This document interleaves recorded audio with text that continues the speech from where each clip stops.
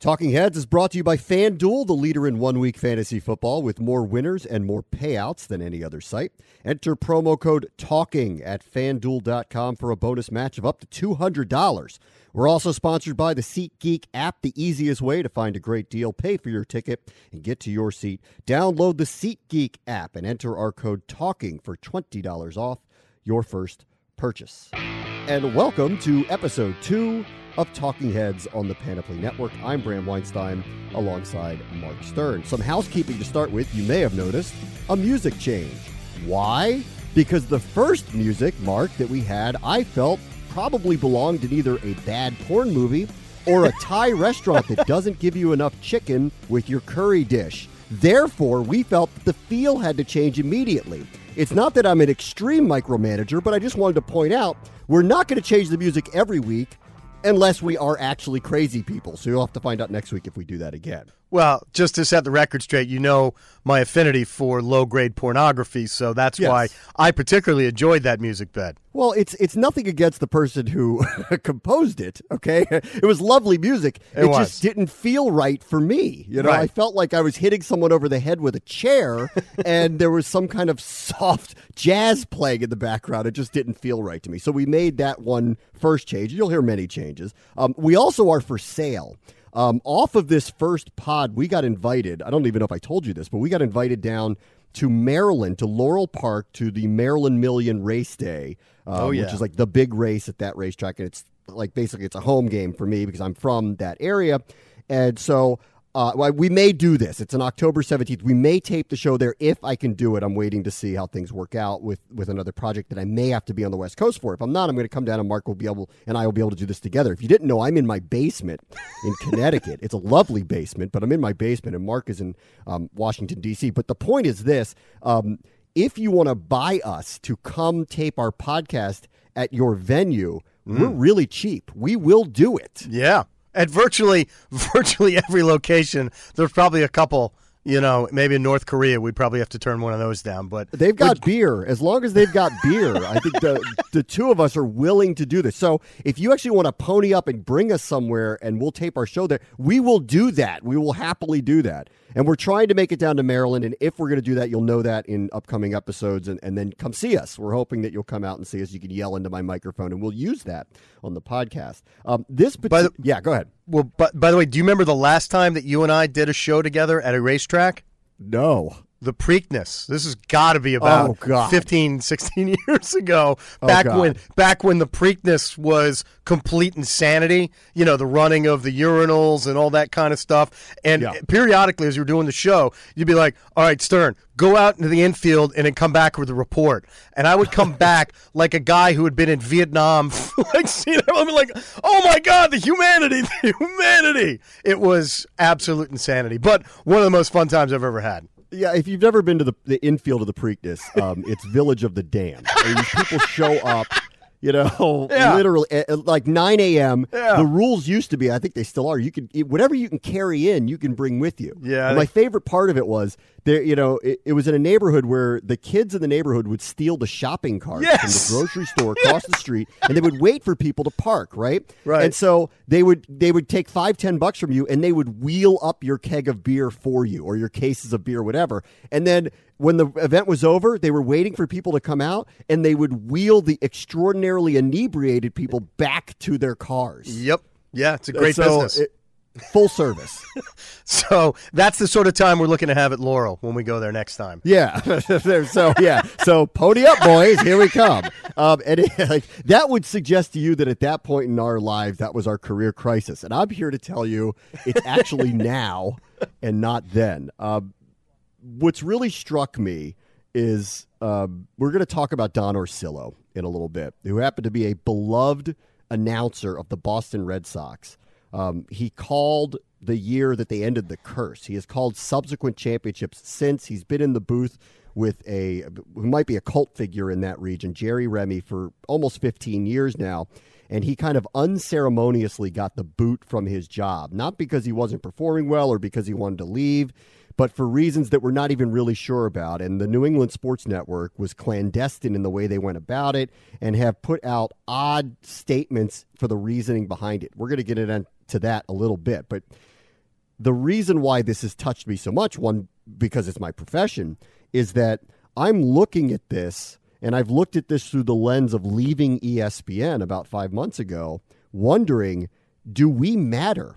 Do sportscasters matter anymore? That the viewing habits have changed so dramatically since I was a kid that I'm not sure that we exist like in the lives of people the way that we used to. You know, when I was on SportsCenter, I mean, it became a period of time where it started to feel like we were just part of the woodwork and not necessarily part of one of the most iconic television shows in American history.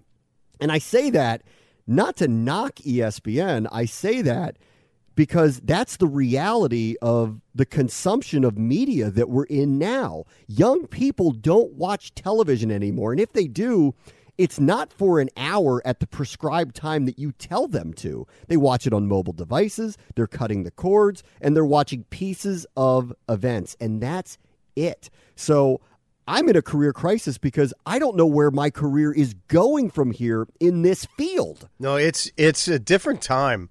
And, you know, I don't know whether we're there quite yet where personalities don't matter, because I still think they do. And I still think that people, when they're drawn to someone that they see on television, I think they react very strongly when that person is removed for whatever reason. And I know we're going to talk about, and I know certainly I've had this visceral reaction to Don Orsillo being taken away from my Red Sox broadcast, to the point where, and I say this very loudly right now, I don't intend to re-up with Nesson or my baseball package next year, because I don't want to see that product without him and Jerry Remy doing it next year. See, now, I think that's a downright lie. Okay, see, I think in the end you're going to have to watch Red Sox games because you're an enormous fan, and therefore you're going to be forced to watch them regardless of who's talking to you. Well, this is okay, and it's not a lie. It's just my stance right now, and of course, as we get closer to next year, I could completely cave. It's your stance right now in September of a bad season. But what I do for the most part is I follow the games on the internet. You know, I follow the games on Gamecast, and they play the Orioles, and I live down in D.C., so they play the Orioles 150 times a year, and you get the Orioles broadcast for that. So I would, and there's going to be national games and ESPN games and all that kind of stuff. So I would still see them, but I would like to be the kind of consumer that says, look, if the only way I can make my mark on this debate is by refusing your service and by declining to buy it, then if that's the only thing I can do, then that's what I would like to do. Yeah, good luck with that. I bet you're going to be a Blue Jays fan now. I'm sure, yeah. No, okay, that'll happen. I'm still a fan of the team, but I just don't want to see those broadcasts. But you're mad at them. I get it. You're mad at them. I'm livid. But this is a larger question, though. Okay, so Stephen Colbert takes over for David Letterman, right? Right. And Letterman has had basically, the Derek Jeter farewell tour for the last year, ever since it was really announced he was going to leave, because he touched so many people, because he entertained them for such a period of time, but he also entertained them at a time when he was one of the few choices available to you to watch. It's not to take away anything. David Letterman's a comedic genius. It's not to take away from him. It's just that he performed at a different time. Colbert comes in this media age where he's asking people to specifically watch him at a certain time, and younger audiences, because most people my age now, I'm in my early 40s with kids, I don't stay up that late anymore. So we're talking about the younger audiences. And I have no doubt in my mind that Stephen Colbert is going to be an enormous success doing this show, but I don't think the numbers of people are going to watch him as regularly as the ones that did Letterman, based on the way media is consumed now. So whenever he does end this run, 5, 10, 15 years, whatever it may be, I don't think we're going to look back on Stephen Colbert's career the way we looked back on Letterman, based on the fact that people won't watch him the way they watched Letterman. And I think the same thing is happening in sports. Yeah, I think there's definitely that. I think it's happening all across every facet of, I'm going to say entertainment, but I mean, in the news world, the entertainment world, sports, I think people have grown accustomed to people coming and going. And as you said, people are now watching things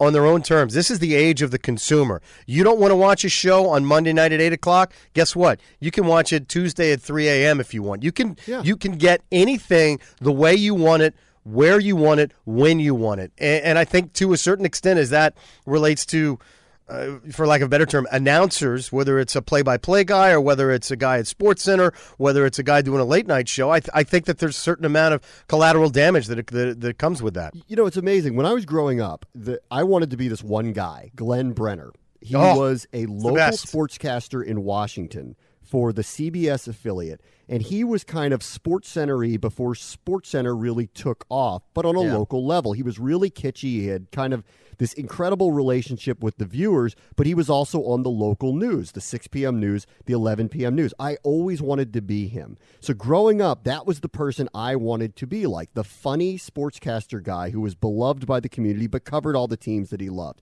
So here I am.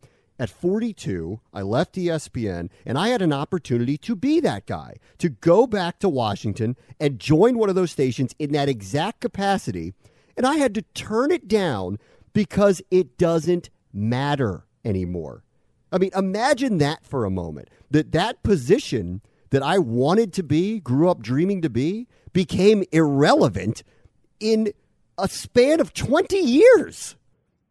Gone. Vanished. Doesn't matter anymore. And I turned it down because I knew nobody is going to watch those anymore. It doesn't matter what I do during those times. Nobody is going to watch it. You're right. I mean, the position of local sportscaster, I don't want to say it's become irrelevant, but it's rapidly moving towards that island. And think about people that, 25, years ago or whatever said, I want to be a columnist for the Washington Post or something like that. And now it's like that gig isn't nearly what it used to be and is going to go away. You work with Tony Kornheiser. I grew up wanting to be Tony Kornheiser too. You know what? He hasn't worked at the Washington Post in a decade. Yeah. And the jobs the era of the big sports columnists, and there's still going to be big sports columnists, but when you had Wilbon and you had Tony and all these guys, those days, they are dead and gone. Yeah. Do we exist? I don't know. I'm sitting in my basement because I'm not sure I exist.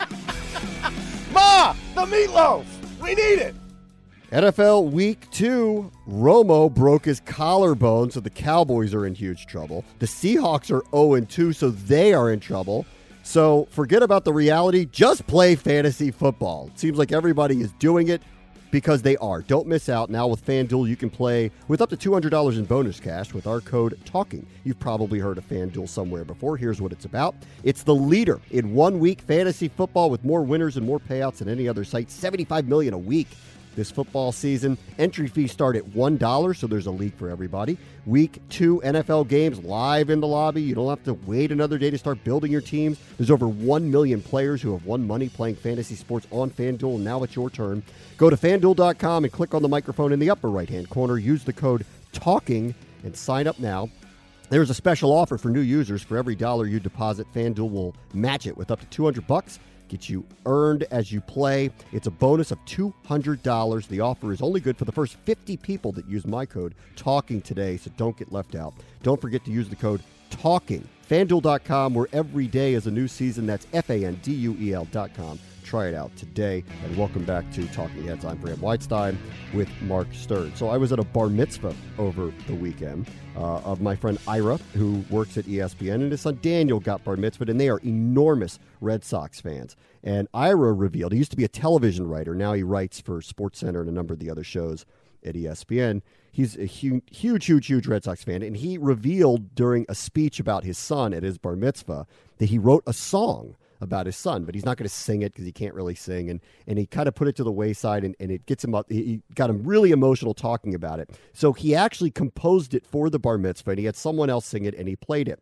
And one of the lines in it is about baseballs every spring, and it's about his relationship with the Boston Red Sox. So I asked him about Don Orsillo, because here's this enormous Red Sox fan who, is he going to watch all of these games now based on the fact that they let go of someone who didn't deserve to lose his job?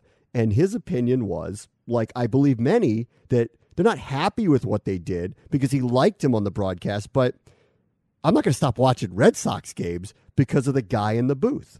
So I want you to reiterate for everyone, Mark, because you are an enormous Red Sox fan. You actually think you're going to stop watching the games based on him being fired from a job he shouldn't have been fired from? It is my stance right now that I will not watch the NESN broadcast when they're on locally for me here in the Washington area, whether they play the Nationals or the Orioles or on a national broadcast. I would still watch them, but my plan is to boycott NESN in any way that I can as a protest to what I feel like is a completely unjustified letting go of a guy who did a tremendous job and, in my opinion, was one of the great play-by-play announcers in the country, let alone a guy that I thought did it better than anybody's ever done it for the Red Sox. So here is the quick story if you don't know the background of Don Orsillo. He's been calling games for the team since 2001. He was therefore part of the end of the curse. Clearly, he didn't get a chance to call the first World Series win in almost 100 years for the franchise. That was on national TV at that point, but he was part of that entire season, which was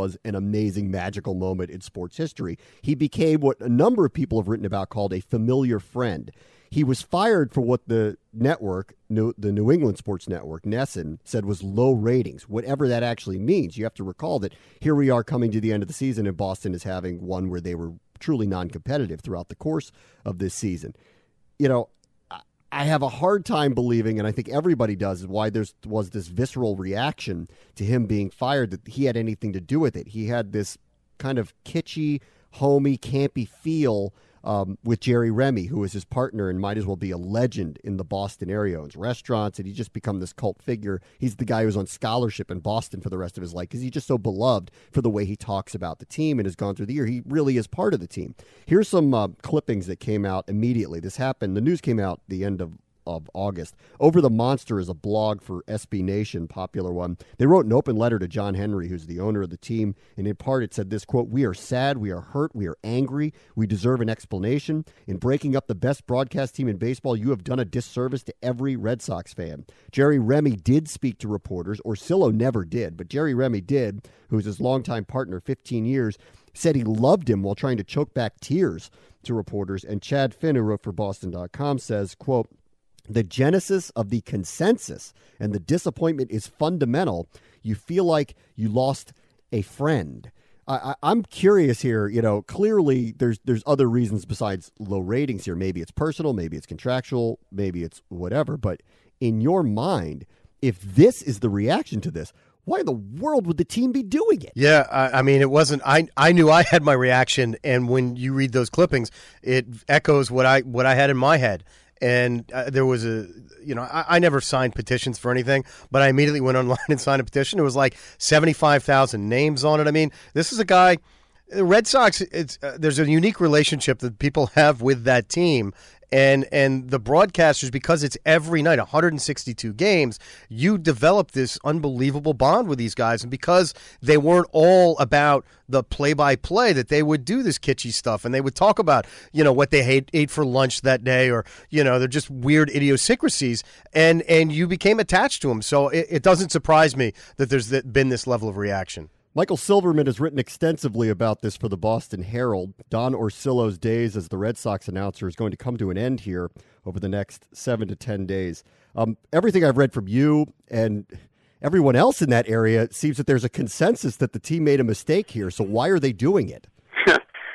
Well, I think if you were to ask NESN, you get the proverbial, we wanted to go in a different direction. But I think, look, Don Orsillo had the bad misfortune of having his contract expire the same year that Dave O'Brien's did too. And I think the team, NESN, believes that Dave O'Brien was going to get a job elsewhere, and they decided long term they wanted Dave O'Brien. Now, the whole thing about ratings being down is ridiculous, because if Don Orsillo is to blame, then obviously there's a lot of pressure riding on Dave O'Brien's shoulders this offseason to fix the Red Sox, because I think everyone understands that Don Orsillo had nothing to do with the ratings, and it was really odd the way it was handled and the way it was explained as well, that's for sure. Why not just say that then? That was my inclination. This is just a contractual thing, and they had a choice to make. Mm-hmm. Why not just say that and say this is the choice we made? Well, unbelievably, NESN thought they could sit on this story till January.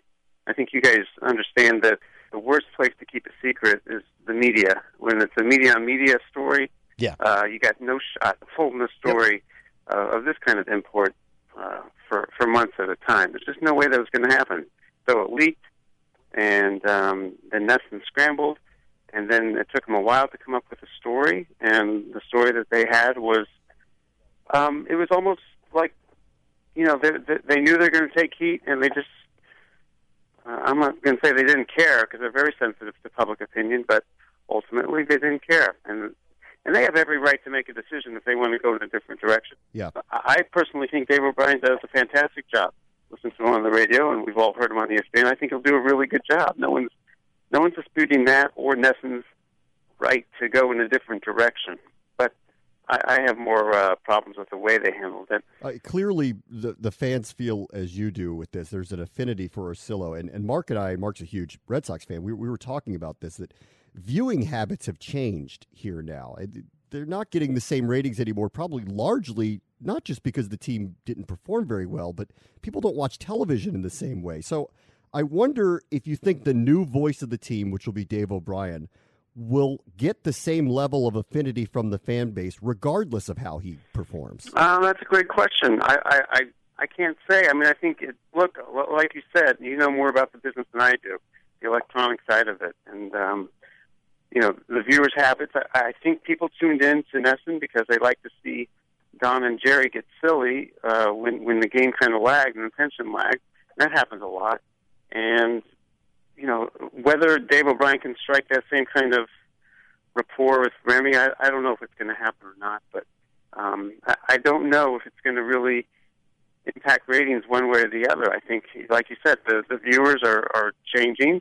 Demographics are changing.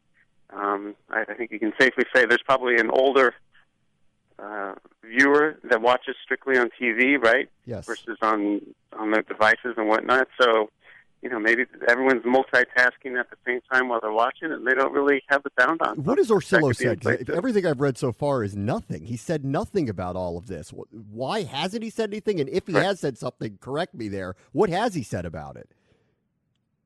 He said nothing on the record, except, you know, I got nothing or no comment. The only statement you've seen from him so far, unless he said something over the weekend, I don't think that happened. He has a link to a YouTube video of a really nice Dave Matthews song, It's Out of My Hands. If you look closely at the lyrics, you get an idea of how he's feeling. Sources can reliably say that some sources I've spoken to who are privy to what's going on behind the scenes is Don's he's devastated. But he's being a good soldier right now, and somehow, this I find really surreal, is that he's just going along and pretending like nothing has happened on every broadcast. Yeah, so, and these jobs are few and far between. I'm sure he may get another one, but whether he'll have the same affinity himself for the team is in question. So I guess that's something only he can really answer. Next spring, when spring training starts again and Dave O'Brien is in the booth, do you think people are still going to care that Don Orsillo is not the voice of the Red Sox anymore? I think a lot less than they do now. I think there'll be some curiosity factor. I think there'll still be plenty of fans. This happened with Sean McDonough as well, when Don took over for Sean McDonough. And there's a lot of hard feelings. Sean left kind of angry as well. And, you know, I think that these stories probably ultimately affect the media more than the average fan. They'll adapt. They'll get used to it. You know, there's probably some people who can't stand Stephen Colbert and will always be David Letterman fans, and obviously different circumstances. Hopefully you get what I mean. I think the story's going to die down over the winter. Michael, thank you so much for your time. All right, you're welcome, guys. You can read Michael Silverman's work at the Boston Herald. I want to tell you guys about the new way to find amazing deals on NFL, college football, and concert tickets. It's called the SeatGeek app. And when you use our code TALKING, you'll get $20 off your first ticket purchase. The SeatGeek app takes less than a minute to download. It's free on iPhone and Android smartphones. It has a ton of things. It aggregates from the big ticket sites. So just like when you search for flights or hotels online, SeatGeek pulls in the ticket options from hundreds of sellers to create one-stop shopping for sports and concert tickets. So when you shop on SeatGeek, you're seeing virtually every ticket option available for that game, all on one page. No need to go anywhere else. They have a great feature called Deal Score. Ranks every ticket on the market from a 1 to 100 value score. Plots the best deals on a color-coded interactive map of the venue so you can easily identify the best ticket values in the building at a glance. And finally, SeatGeek's mobile app makes the ticket buying process seamless, easy, safe, On SeatGeek, you can store your credit card, and once you find a ticket you want to buy, complete the purchase with 2 quick taps. There's no faster way to buy tickets. To redeem your promo code and save $20 on tickets, download the free SeatGeek app today. Enter the promo code TALKING in the app. SeatGeek will then send you $20 once you've made your first purchase. If you want to go see the NFL, college football, or the best concerts, use the SeatGeek app and enter our code TALKING to save $20. We are also happy to be part of the Panoply Network, and if you're a football fan, Sports Illustrated's got you covered with 4 weekly podcasts. The Monday Morning Quarterback, MMQB, of course, that's Peter King, the sage and legend of football coverage in this country. Audible's NFL podcast, the SI College and their fantasy football shows. Check them all out on iTunes or at si.com/podcasts. And I'm Bram Weinstein with Mark Stern. Final moments here on this week's edition, number 2 of Talking Heads. You know who Harvey Updike is because you and I love crazy. Nobody likes crazy more than us. Right. For the sake of our listeners, here's a quick just a rehash of who Harvey Updike is. If you don't remember the name, and this will ring a bell if you don't remember. This is a man who's in his 60s who had a long career as a Texas State Trooper but moved to Alabama in 2008. He's an enormous Alabama Crimson Tide fan, as exemplified by the fact that he named his kids Bear after Bear Bryant, the legendary coach of Alabama football, and Crimson, which is, of course, one of the colors of the school. Well, in 2010, Alabama loses to Auburn. It was an incredible second-half comeback that was orchestrated by the eventual Heisman winner, Cam Newton. But you'll recall that year, that game leading into it, there was a lot of discussion over whether Cam Newton had been paid by Auburn to come play there. They never proved that, but there was a huge smoking gun out there that money was being thrown his way. Anyway, regardless, Alabama was playing the song Take the Money and Run over the loudspeakers that day, and then he ended up beating them. Right. Harvey Updike got extraordinarily upset about all of this, took it extremely personally, and I don't know, I wouldn't know how to poison a tree if I tried, but he apparently did know how to poison a tree, and he went down to this famous area in Auburn called Toomer's Corner, and he took this chemical that killed one of their famous 100-plus-year oak trees, which is like the symbol of victory. Everyone congregates in this area at Auburn when they have major victories, and they throw toilet paper all over these trees, and it's all for celebration. Well, he poisoned the tree, and the tree died. And then he called Paul Feinbaum, who has become this synonymous voice of SEC football, now for ESPN, but for a long time based out of Birmingham, Alabama, and he called him and admitted to doing it. Now, after the fact, he said he didn't, and he made it up, and he took responsibility like a terrorist group would for a bombing that they didn't take part in. But he did. At least a court figured that he did do this, and he went to jail for 76 days. So we love crazy because there's nobody more crazy than this guy. Well, over the weekend, Ole Miss beat Alabama in Alabama for the first time since 1988. They recorded consecutive wins against the Tide for the first time. I think it was forever. Forever. I'm not even sure. Forever. It was forever, yes. Right? Yeah, it was forever. They beat them last year in Oxford. This was forever. Yeah. First time this has ever happened. They won 2 times in a row. The Oxford Police Department, which is so out of line to troll somebody, but they did, wrote on their Twitter site, if you spot this person with a picture of him with a houndstooth hat of an elephant on his head, give us a call. That's so great. And what's even better is that Updike took the bait and replied back on Twitter, yes. How dare you, idiot? I'm not coming. All in caps, multiple exclamation points. And even better, then the Oxford police respond back to that, saying, well, there you have it, but still keep an eye out for this guy. Well, there you have it. I think that's utterly genius part on the part of the police. Really? Yeah. I mean, really? I do love that. Who's the intern in the police department who got smart? I don't know.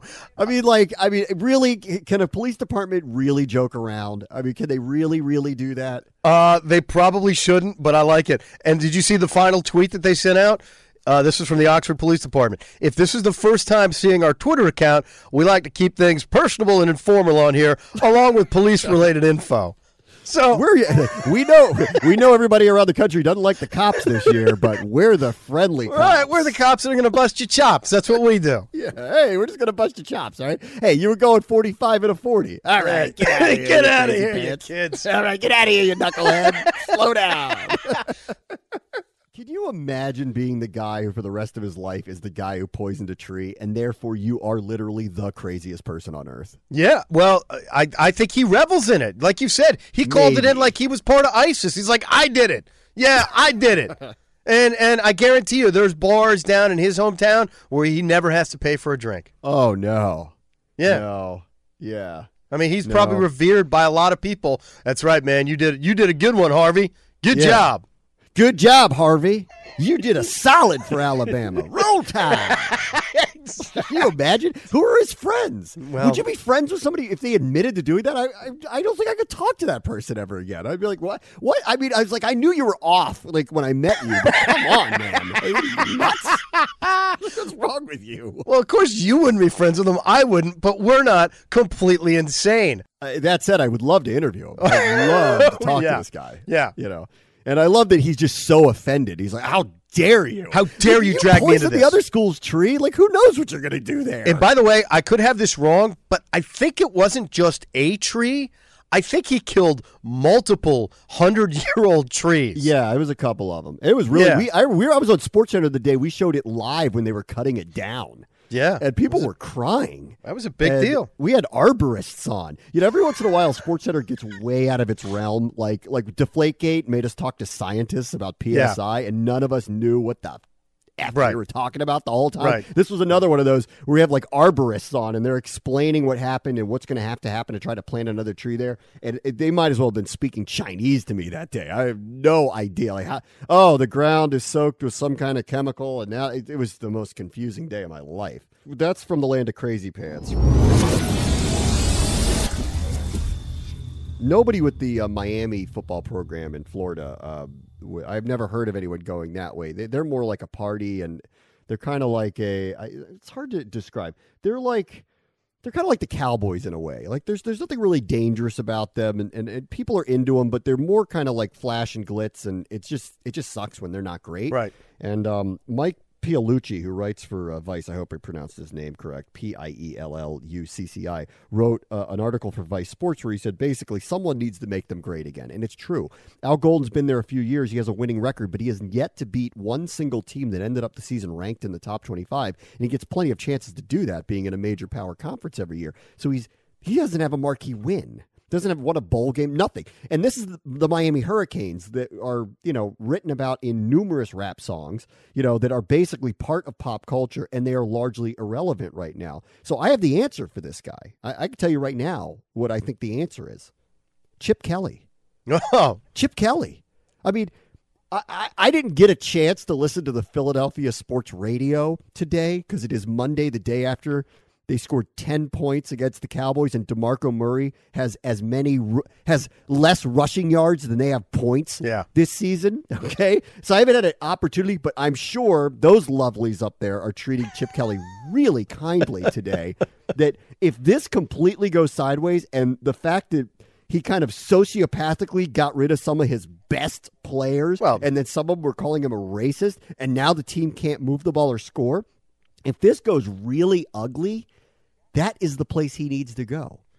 That is because they will be so ridiculously exciting. If he was the head coach down there, he would be able to recruit that Florida talent that would love to play for a guy where they're going to have 800 yards a game. Right. He would be ridiculously perfect for them and put them on the map immediately again. Well, there's a good chance if they lose again this weekend and lose to the Redskins the following week, there's a good chance he might be available sooner rather than later. That would be a lot of fun to see him down there. He'd have to get a little bit more of an edge to him because my memories of the great Miami teams, it wasn't just they were enormously talented, but there was just this, sort of like we're not really going to play by the rules that everyone else is. We're going to be a little bit more thuggish. We're going to be a little bit more brutes. We're maybe break some rules that we probably shouldn't. Yeah. But that's who we are. We're Miami. Yeah, we win the football game. We have a party on a yacht with a guy who gives us money and other things we shouldn't be having because we're 18 years old. Right, right. Like, I can't see Chip Kelly standing for that. And I also like the idea of, like, Drake doing a rap about Chip Kelly just doesn't seem to fit, No, not yet. He just doesn't.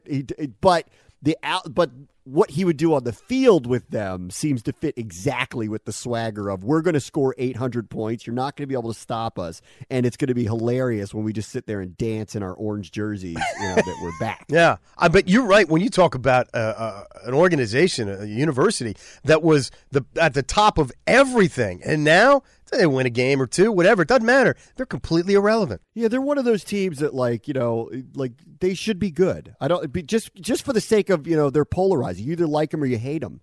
They're polarized, and therefore they should always be. Like I feel that way about the Raiders. They really should just be good because it stinks that they stink. Yeah, like you either love or hate them. So it's great when they're good, so that it makes you mad or really happy all at the same time. The fact that Miami is like largely irrelevant and they're in close games with East Carolina is so annoying. Yeah, it's like the worst thing on earth. It's annoying. Yeah. Get good, and it's good for everybody. Yeah.